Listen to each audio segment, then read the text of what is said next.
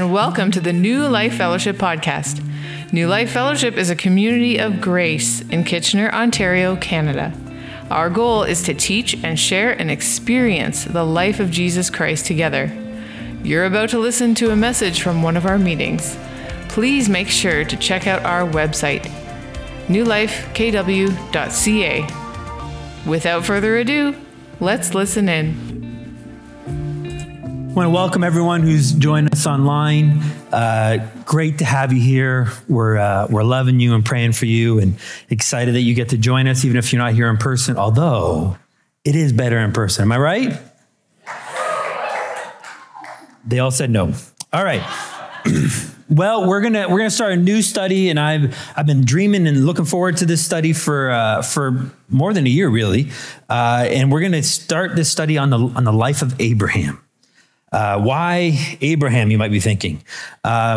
Well, in part because I think it's a good idea to kind of take a short break from our studies to the New Testament epistles. We study those letters and in great detail. We're not rushing through them in any way. And then as a way to kind of change it up a little bit, I thought it'd be great to go back to some of the Old Testament saints, some of the stories in the Old Testament in particular, and watch how God worked in the lives of those men and women, and see if we can draw some parallels and some things that we could apply in our own lives today. And so I kind of view this as like looking at these profiles of grace in the heroes of our faith, right? These understanding how God's grace worked in their lives and how it also can work in our own lives. And I think Abraham's a great character for that. There's a lot for us to learn and discover in the life of Abraham. So throughout the study, what we're going to discover is we're going to see that Abraham was a very fearful man, full of fear and nerves and very timid. In fact, he was so scared that he ended up prostituting his wife to protect himself and make some money off of it twice. That's our father Abraham, right? He struggled to lead his family, which led to all kinds of infighting. He struggled to obey God and was partial in the obedience over time. And he doubted God. He doubted God about what God promised him, and to the point where he actually took matters into his own hands, trying to do it himself. And so there's a lot of parallels we can draw from that. But that's not all that's the life of Abraham. We're also going to see that he did trust God. That yes, the obedience was partial over time, but he still trusted God. And he followed God. I mean, he followed God to a part of the world that he had no idea where he was going. He'd never seen before. He'd never experienced before. And it wasn't like God gave him the roadmap and says, okay, we're going to start here. By Thursday, we're here. By next Friday, we're here. And this is where you're going to end up. Here's the itinerary. He didn't know. He just had to follow God and trust God. And as a result, he got to enter into a covenant relationship with God. A covenant relationship that would eventually lead to Jesus. And because of that, Abraham is now called the father of our faith. Because that covenant that God made with Abraham is the same covenant that he's made with you and I. It's a new covenant. And so it's why Abraham, who was justified by faith, is also true for us, that we're justified solely on the basis of faith. But maybe the greatest thing that could be said of Abraham is what God says of him. God says that Abraham was his friend. Says it on multiple occasions in scripture. And I think that's amazing that despite the poor choices that Abraham makes over his lifetime, over and over again, some of them multiple times, God still says, this is my friend. I'm wanting to be associated with this man. I love what one commentator had to say about this idea of being a friend. And I think it's applicable for you and I. So he says this: the term friend exalts Abram, but it also brings the patriarch down to our level. Most of us are aware that we'll never likely become lawgivers like Moses. We're unlikely to become generals for God like Joshua or kings like David. We will not be prophets except in the sense that we are called to be witnesses for Christ. But although we cannot be lawgivers, kings, generals, or prophets, we can be what Abram was, a man who heard God and believed that God can be trusted to do what he says he will do, who is based his entire life on that conviction. That's this friend of God, and that's what we get to be as well. So let's pray together. Lord Jesus, As we start to study, I pray for the entire time we're studying this, however many years it takes. I'm excited, Lord, to draw the parallels and to discover how your grace worked in Abram's life and how it can work in our life, and how we can trust you more, how we can experience your life more, and that we can know you and experience that loving relationship as our friend. In your name we pray, amen. Well, it was about a year ago, if you remember, we did the study on Genesis 1-4. And that was sort of a great section there to kind of study. And now we're going to kind of begin Abraham's story in chapter 12. And one day I hope to visit and study chapters 5-11 in some detail, but we're going to kind of skip over them. But I do think it's important to kind of at least acknowledge what takes place in those chapters 5-11. So in chapter 5, there's just a lot of genealogy, Seth all the way down, so-and-so had this son and so forth, to Noah and so forth. So that's all chapter 5. And then in chapter 6, it's interesting because we see this seemingly odd, seemingly weird account of where the sons of God, the angels, or some call them watchers, come down and they take women to be their wives and they produce these giants, these things called Nephilim. And that's going to be a key story, part of the story that's going to matter to Noah's flood, but also later on when Israel comes to conquer Canaan. But what it shows us, God says, is that at this point, that man's heart is only continually evil. All he's thinking about is evil thoughts, selfish thoughts, murderous thoughts, horrible thoughts.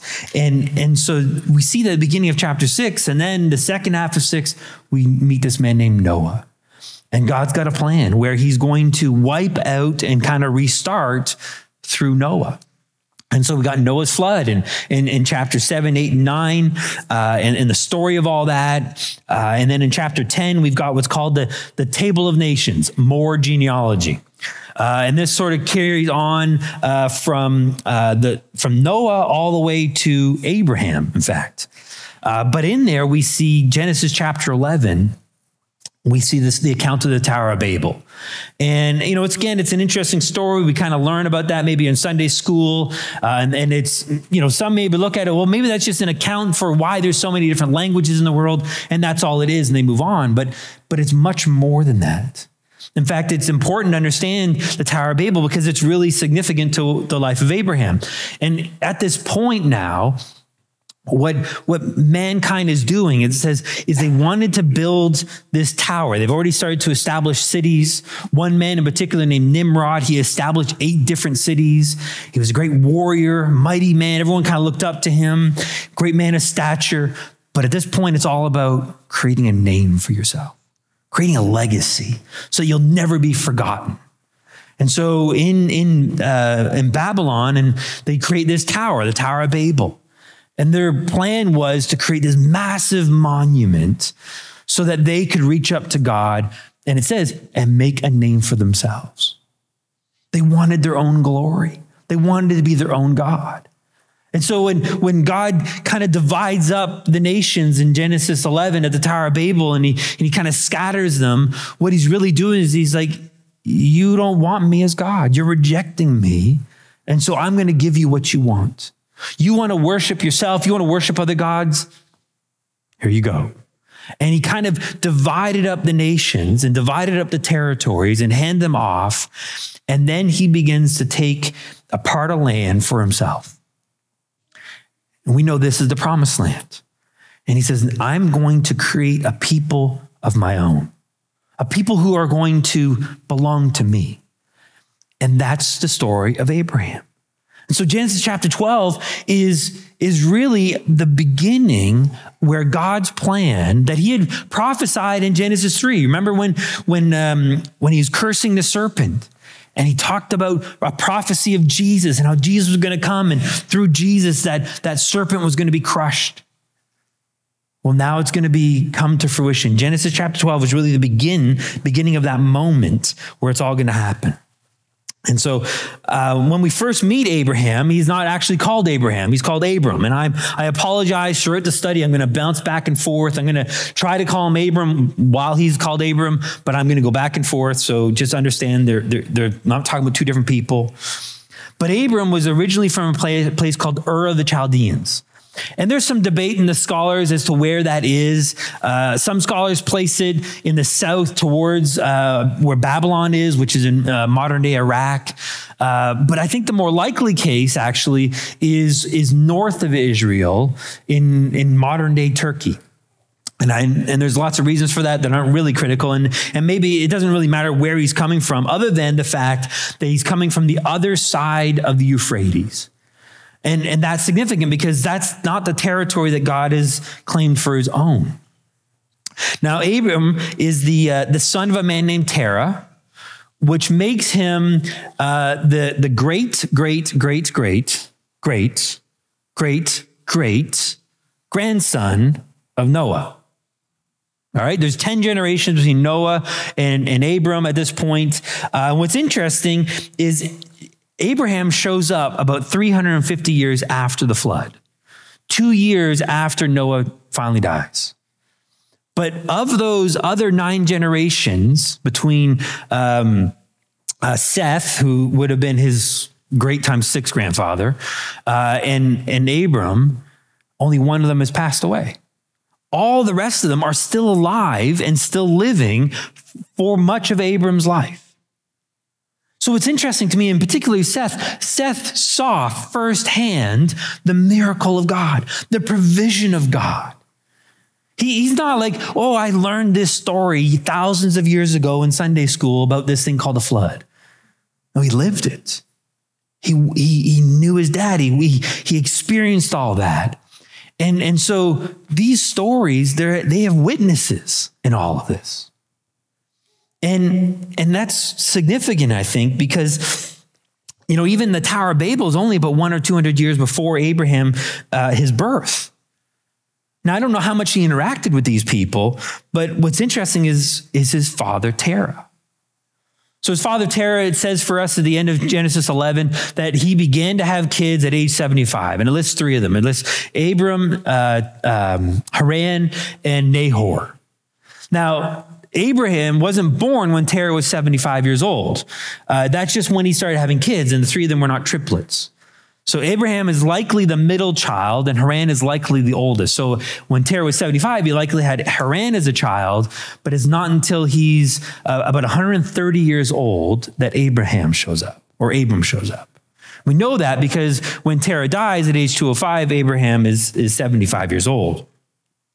Now, Haran would die when he was, quote unquote, young, so long before Terah died. And we don't know why he died, but he left behind a son named Lot. That's Abram's nephew.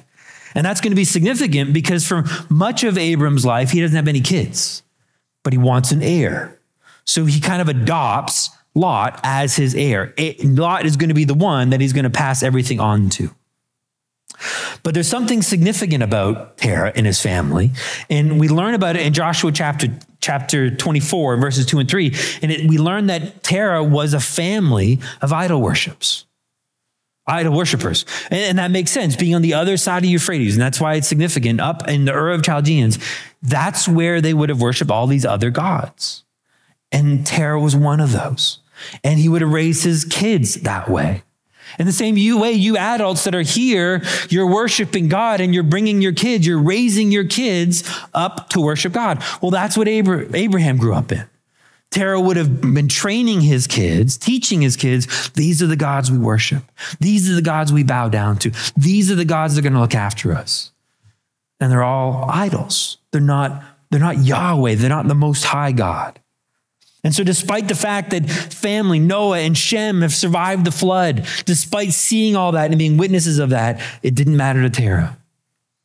He's worshiping all these other gods. And I think that's significant in the sense that where you're from doesn't guarantee anything. Now that cuts both ways, right? It means that just because you grow up in a Christian home doesn't make you Christian. Right? There's a moment in each and every individual's lives where you choose who's going to be your God.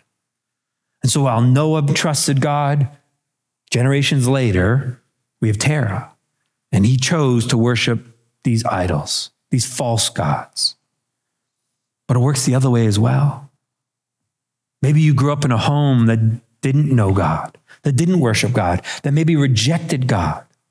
But guess what you get to do? You get to trust God. You get to follow God. And that's the story of Abram, that he chose to follow a different path. So turn in your Bibles with me to Genesis chapter 11. We're going to start in chapter 11, verses 31 and 32, because this is most of what we know about the life of Terah. So it says in the beginning of verse 31, Terah took Abram, his son, and Lot, the son of Haran, his grandson, and Sarai, his daughter-in-law, his son's Abram's wife, and they went out together from the Ur of the Chaldeans in order to enter the land of Canaan. And they went as far as Haran and settled there. The days of Terah were 205 years, and Terah died in Haran. Now you read those verses, and it would seem that it was Terah's idea. You know, we're here in Ur, and let's move, let's find new opportunities, let's go. And he gathered up Abram, he gathered up Lot, he gathered up Sarah, and off they went. But that's not actually the case. And we know that because we've got other passages that speak to that fact. You don't have to turn there, but in Acts chapter 7, we've got Stephen's big speech that he delivers right before he gets killed, right before he's the first martyr. And he's delivering this speech to the high priests and the other leaders within Israel, and he's recounting to these leaders the story of Israel. So he says in Acts 7, verse 2, he says, in verse 4, he says, "Hear me, brethren and fathers. The God of glory appeared to our father Abraham when he was still in Mesopotamia." That's the land beyond the Euphrates, before he lived in Haran. So God called Abram, but while he was in Ur, before he got to Haran. And he said, "Leave your country and your relatives and come into the land that I will show you." Then he left the land of the Chaldeans and settled in Haran. From there, after his father died, God had him move to this country in which you are now living. So it's not that God called Terah, or Terah got this weird idea. God called Abram while he's in Ur, while he's in Mesopotamia, and he's inviting him. He says, come to this land I'm going to show you. Leave everything. Leave your father, leave your household, leave everything behind. Just come with me. And what does Abram do? Let's go, everybody. Dad, come with me. Lot, come with me. Let's go. We're going to move towards Canaan, this new land that God's calling, but he stops short. He stops in Haran, which again is north of the Euphrates, the wrong side, so to speak. And it says he settled there, or he dwelt there, which means he built a home. He laid down roots. He established a permanent residence in Haran, this place of delay. And he waited. And I think in part he waited because I don't think Terah wanted to go. For Terah to cross the Euphrates was to abandon his gods, was to abandon all that he had known. And he didn't want to do that. And so Terah was refusing to go. So should Abram stayed? No, he should have left. Remember what God said, leave your father, leave your household. He didn't need Terah, but he didn't want to go. He didn't want to let go. And so I think what we can begin to infer here is that he's already beginning to struggle to trust. Now he's partially doing what God asked, right? He did leave Ur. Hey, that's something. He's moving in the right direction, begins to move south into Haran. Hey, that's something good.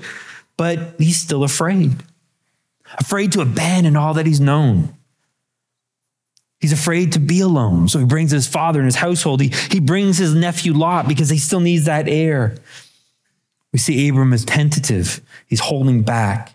He's protecting himself rather than trusting God. He's trying to live with 1 foot in two different, or 1 foot on, or 2 feet in different places. It's like having a foot on the dock and a foot on the boat. That may work for a time, but it doesn't end well. And I bring all that up because I bet you some of us here, and I mean by some, all, can relate.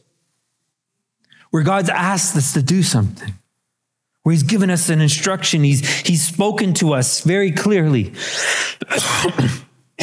and we see it, but we don't follow it. Maybe we do it in part.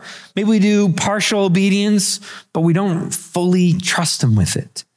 We stay closed off. We want to hold on to some control because that's what's going to make me feel safe. Then I'll know that I'm okay. And we're not fully trusting him. And so maybe God has called you somewhere. He's called you to do something and you're unsure. You're unsure, you're afraid, maybe you're thinking that what he's called you to is too big, it's too grandiose, it's too impossible. Or maybe you're just terrified because it leaves you too vulnerable, too scared, too exposed. Are we baptizing you or? Thank you. And so maybe as a result, you're in your own dwelling of Haran. And you're afraid to move forward, but I want you to know God's patient.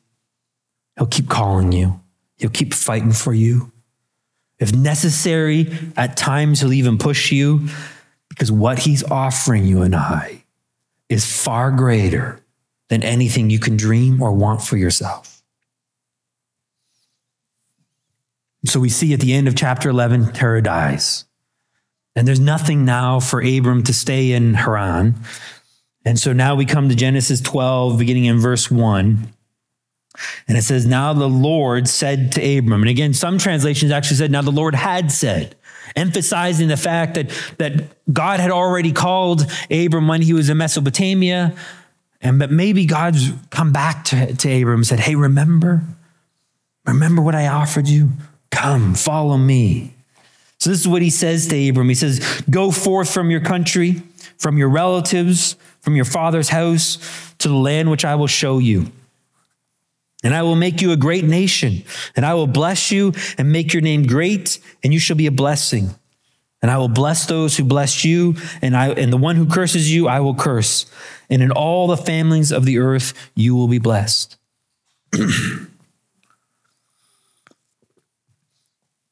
I want you to know that God is the author of all this, right? It's not, Abram, you need to go and do all this. It's God saying, I will. And there's 6 I wills that he says. He says, I will lead you and show you the land that I will give you. I will make you a great nation. I will bless you. I will make your name great. I will bless those who bless you. I will curse those who revile you or curse you.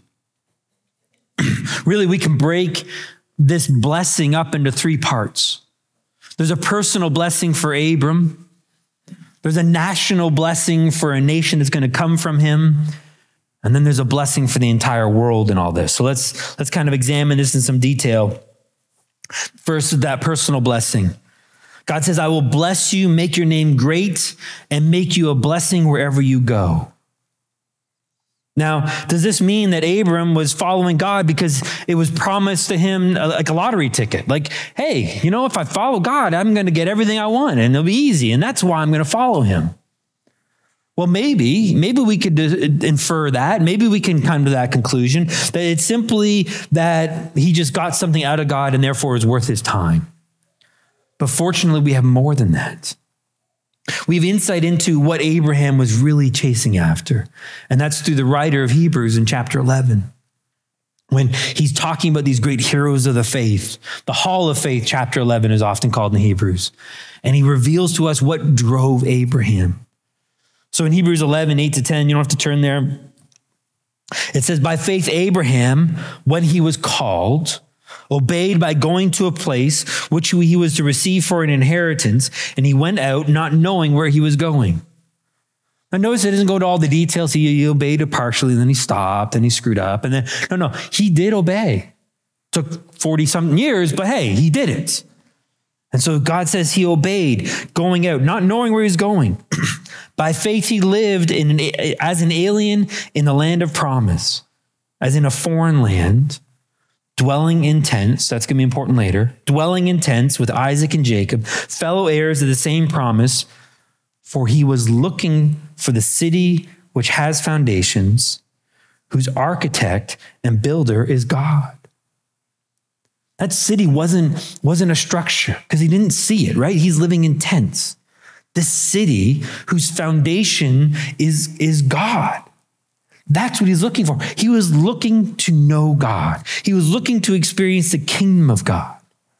That's where he was going. Not even knowing where I was going to be found, where I was going to be discovered. That's where he was leading to. And I love that. Think about that.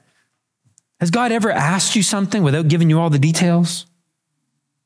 And he says, trust me. Trust me on that one. Well, that's Abram's story. He doesn't know where he's going. He doesn't know what it's going to look like. He has no clue. And God says, will you follow me? And Abram said yes, because he says, wherever you are, that's where I want to be. I want you, God. Not what you can do for me or give me or comforts in this world. I simply want you. That's where he was after. So if we go back to Genesis 12, verses 4-7, we're kind of see what Abraham begins to do. So Abraham went forth as the Lord had spoken to him, and Lot went with him. So again, partial obedience, right? God said, leave your household. Still bringing them along. Now, Abram was 75 years old when he departed from Haran. Abram took Sarai, his wife, and Lot, his nephew, and all their possessions which they had accumulated, and the persons which they had acquired in Haran, and they set out for the land of Canaan. Thus they came to the land of Canaan. They crossed over the Euphrates. They enter into this land of Canaan. Abram passed through the land as far as the site of Shechem, to the oak of Moreh. Now the Canaanite was then in the land. The Lord appeared to Abram and said, to your descendants I will give this land.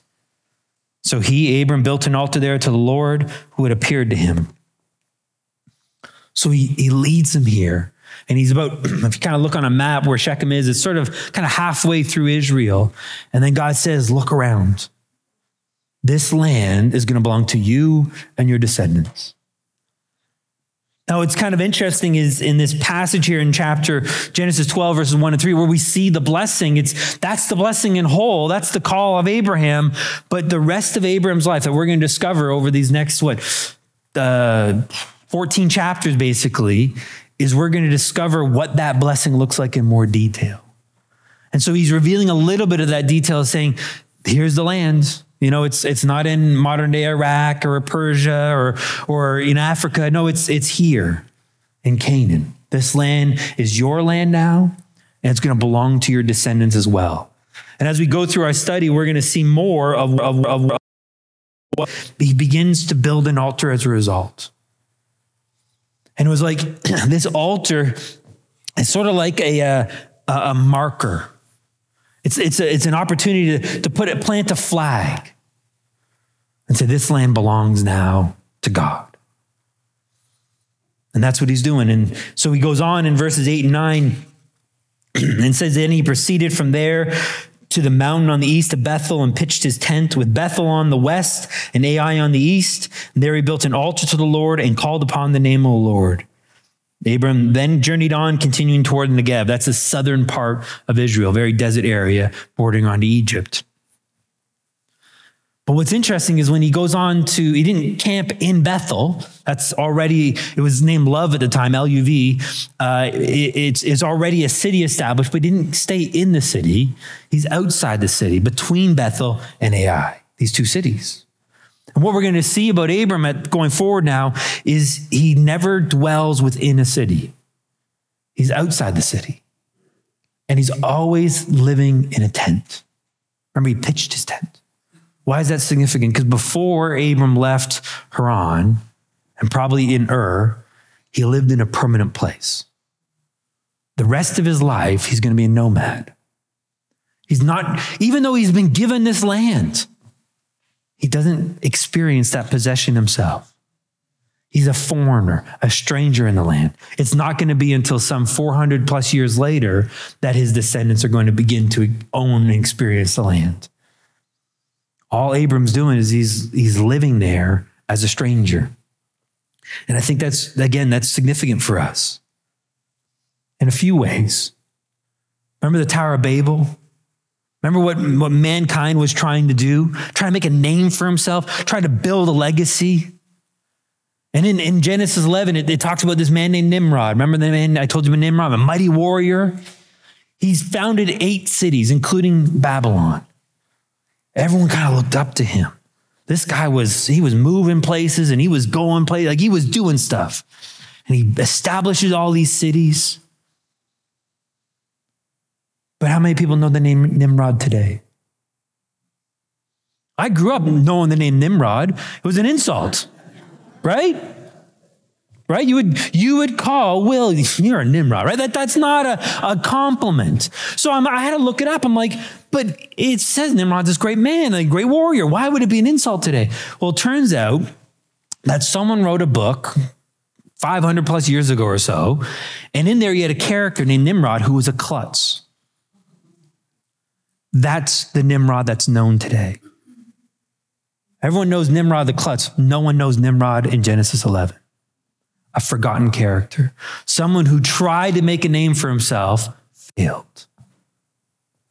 And then you have Abraham, who God says, I will make your name great. I will establish you. Some 4,000 years after Abraham walked the earth, he's still well known. He's the father of our faith. He built a legacy that no man could ever compete with. And yet he never had a permanent home, always moving, always living life as a nomad. And I think there's some similarities for us. We're strangers in this world. This is not our permanent dwelling place. We're not creating a kingdom for ourselves in this worldly kingdom. We're part of something way bigger. And maybe we see it. Maybe we see the coming of Jesus. Maybe we don't. Maybe it's our descendants do, as the case of Abraham. But that's who we get to experience. So he's promised to have a personal blessing on Abraham. Next one was a national blessing, right? Verse 2, I will make from you a great nation. Right? So he picks this man that's outside the territory, brings him in. He says, through you, I'm going to establish an enormous, massive nation, a great nation. And whoever blesses this nation will be blessed. Whoever curses or reviles this nation will be cursed, God says. Talking about the Israelites.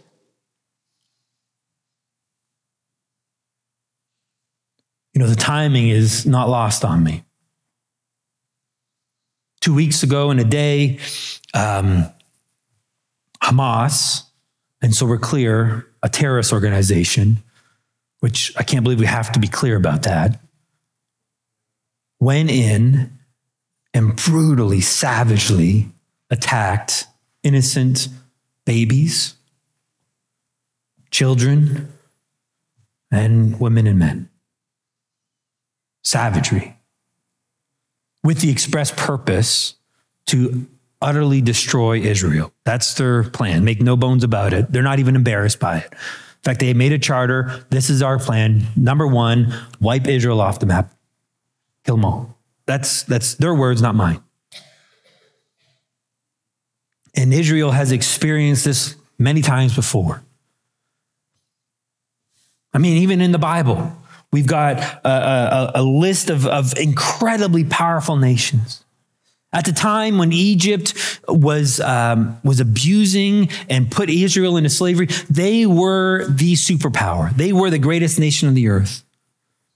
Later on, it's going to be the Persians that come in and capture Israel. Later on, then it's going to be the Babylonians, and then it's going to be the Romans. Each of them at the time, they were the most powerful nation in the world.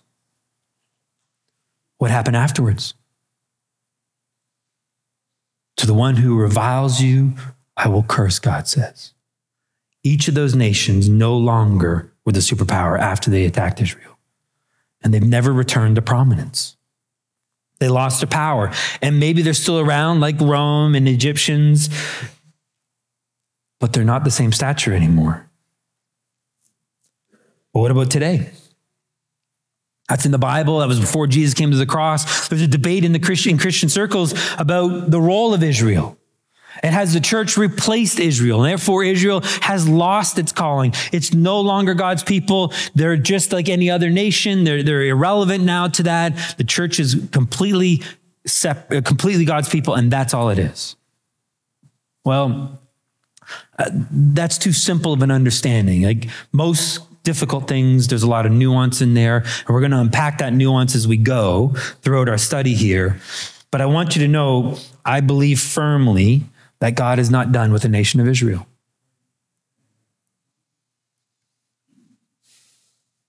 And that what we're seeing and have seen in these last few hundred years is still what God's doing. Turn with me, this one's good. Turn with me to Romans chapter 11. And we're going to read verses 25 to 29. Romans 11, 25, 29. Paul's writing about Israel. This is after the cross. This is after Israel, Jews have persecuted Paul. This is where Paul's gone to the Gentiles because the Jews have rejected Jesus. Paul writes to them, he says, "For I do not want you, brethren, to be uninformed of this mystery, so that you will not be wise in your own estimation. Don't be fools. Don't speak without understanding," right? Don't speak without knowledge, he's basically saying. That a partial hardening has happened to Israel until the fullness of the Gentiles has come in. A partial hardening, meaning that some Jews can come to faith in Christ, but there's a partial hardening, and what God's plan was to then take this gospel to the Gentiles. Who are those people, by the way? That's us. And really what God wants to do through us is make Israel jealous. He wants us as Gentiles to experience such an intimate relationship with the God of Abraham, with Jesus Christ, that Israel says, "Oh, I miss that." So this partial hardening until the fullness of Gentiles has come in. And so all of Israel will be saved. Just as is written, the deliverer will come from Zion. He will remove ungodliness from Jacob. This is my covenant with them when I take away their sins. From the standpoint of the gospel, they are enemies for your sake. But from the standpoint of God's choice, they are beloved for the sake of his fathers. Or the fathers. Because of Abraham, because of Isaac, because of Jacob, because of David. God's not done with Israel. Verse 29, "For the gifts and the calling of God are irrevocable." And we can see it in history. 70 AD, Rome comes in and destroys Jerusalem, sacks it, destroys the temple, all its holy places and everything, gone. And in the next 65 years, drives all the Jews out of the promised land, out of Israel. So by 135 AD, they're none there. And they're scattered across Europe and Africa and all over the world. And they remain that way without a homeland until 1948. 1,800 years. No homeland. Now, for most people groups, if that were to happen, they disappear. Meaning that they intermingle with the other places they go and then they're gone. For example, where are the Philistines today? Or the Edomites? Or the Babylonians?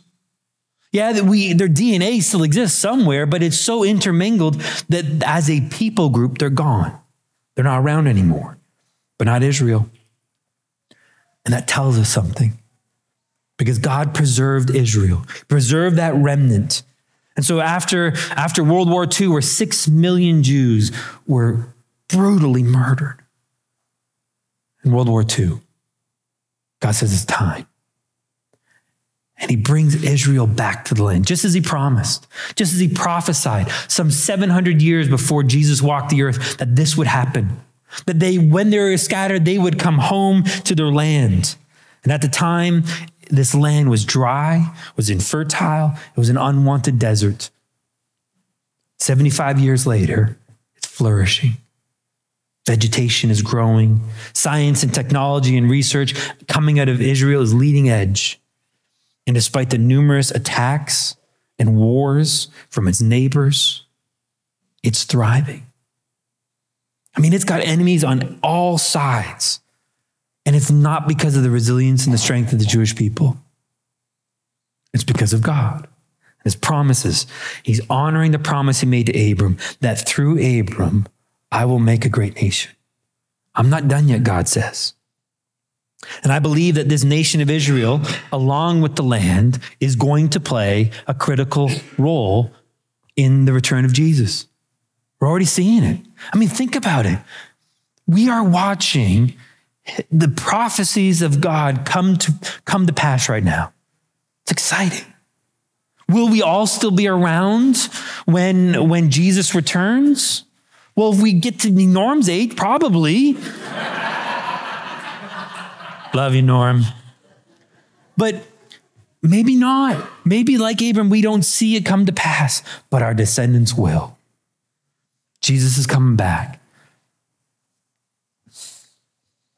Well, now we come to the third blessing, right? There's a personal blessing. There's a national blessing. Now there's a blessing for the world. And this is the best for last. Back in Genesis 12, verse 3, he says, and in you, Abram, all the families of the earth will be blessed. This one's for you and I, for the Gentiles. Because eventually through Abram will come a man named Jesus of Nazareth. Seemingly uncommon man, born to a nobody, Joseph and Mary. But this Jesus is the promised seed of Abraham. He's Emmanuel, God with us. I mean, this is incredible. This was Genesis 3. We're going to do this. We're going to crush your head, Satan. Know that. Genesis 12. Let's start. It all begins. Abraham, come follow me.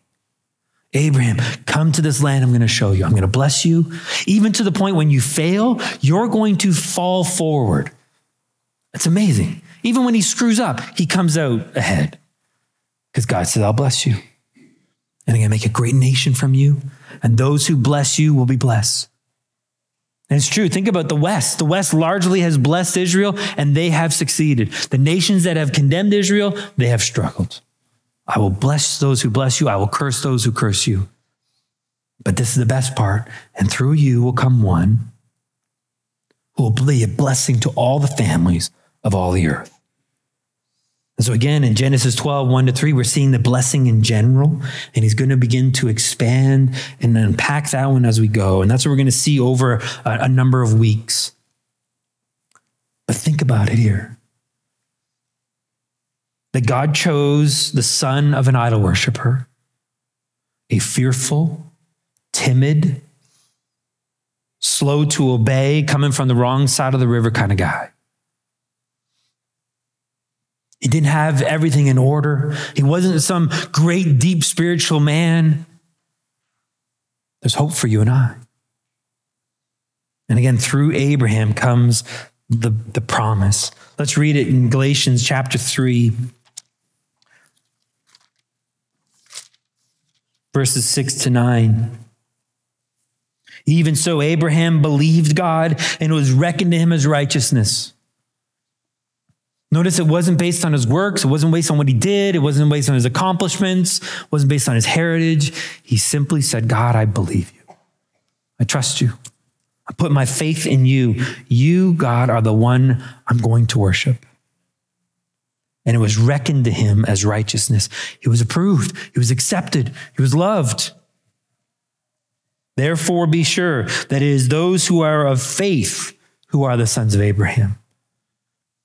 It's not about your genealogy. Do you have Jewish blood in you or not? No, that's not what it is. It's about faith. And because we have faith, you and I are the sons of Abraham. Verse 8, the scripture, foreseeing that God would justify the Gentiles by faith, preached the gospel beforehand to Abraham, saying, all the nations will be blessed in you. That's the gospel. So then those who are of faith are blessed with Abraham, the believer. Because we share that faith, we too are blessed. We too can experience this life in God. Let's close with a quick summary then. So what we're seeing in this life of Abraham is God's march towards redemption. We've seen God's call, an invitation really, to a man named Abram to experience these promises, these blessings if he follows him. The same is true for you and I today. And yes, for salvation, there's that. But even after salvation, will we follow him? Will we trust him? Will we put our faith in him? And we see in Abraham this blessing that was in three parts. The personal blessing, because God's going to do it. God made a name for Abraham. Abraham didn't have to do it himself like Nimrod. And therefore, because God did it, it stood the test of time. Abraham couldn't do it on his own. And if anything great was going to happen in his life, big or small, it's because God's going to do it. Then there's the national blessing, the nation that came from Abraham that continues today with Israel. And despite all the chaos going over there right now, God's not done. God's still working. Now, please understand, it's not about taking sides. Because does God love Israel? Yes. Does God love the Palestinians? Yes. Does God love Hamas? Yes. Right? That's why he went to the cross. So that even the Hamas could be saved. And miraculously, we've seen that. The son of one of the co-founders of Hamas has come to faith in Christ. Can't stop my Jesus. And finally, then, there's the blessing for the entire world. Today, we are that blessing. We are blessed through Abraham, because through Abraham, God brought Jesus, and Jesus has redeemed us from sin and death. He's restored us to God. He's included us in his family. Even though we were far away from him, he's brought us close. And now we're one with him. And this Lord God, Yahweh, the Most High God, is the one that we call our Father. This is the one we trust. This is the one we give ourselves over to. Let's pray. Lord Jesus, we marvel at what you've done. You call a man who, by all accounts, is not worthy of being called, who's slow to obey, who's fearful, who's timid, who struggles to trust you. And through him, you bless him. And that's true for us as well. We weren't great. We were your enemy. We were against you at one point. And you called us. And we followed. In part, holding on to some things, but we trusted you. And you honored that trust with salvation, with redemption, to be in your family, that we might have the right to call ourselves children of God, to call you our Lord Jesus. I pray, Lord, that throughout this study, our faith in you will grow, just as Abraham's did. In your name we pray, amen. You've been listening to the New Life Fellowship podcast. Thanks for joining us. For more great content, please be sure to check out our website, newlifekw.ca, and sign up for our mailing list. Subscribers will receive our The Life in the Apartment ebook that is sure to encourage and bless. Don't forget to follow us on Facebook, Instagram, and subscribe to our YouTube channel to watch the latest services and additional video content. New Life Fellowship is a registered charity that is supported by the giving of partners and friends. All donations will be received. If you would like to donate at newlifekw.ca. Your giving is highly valued and appreciated. You are loved. Take care.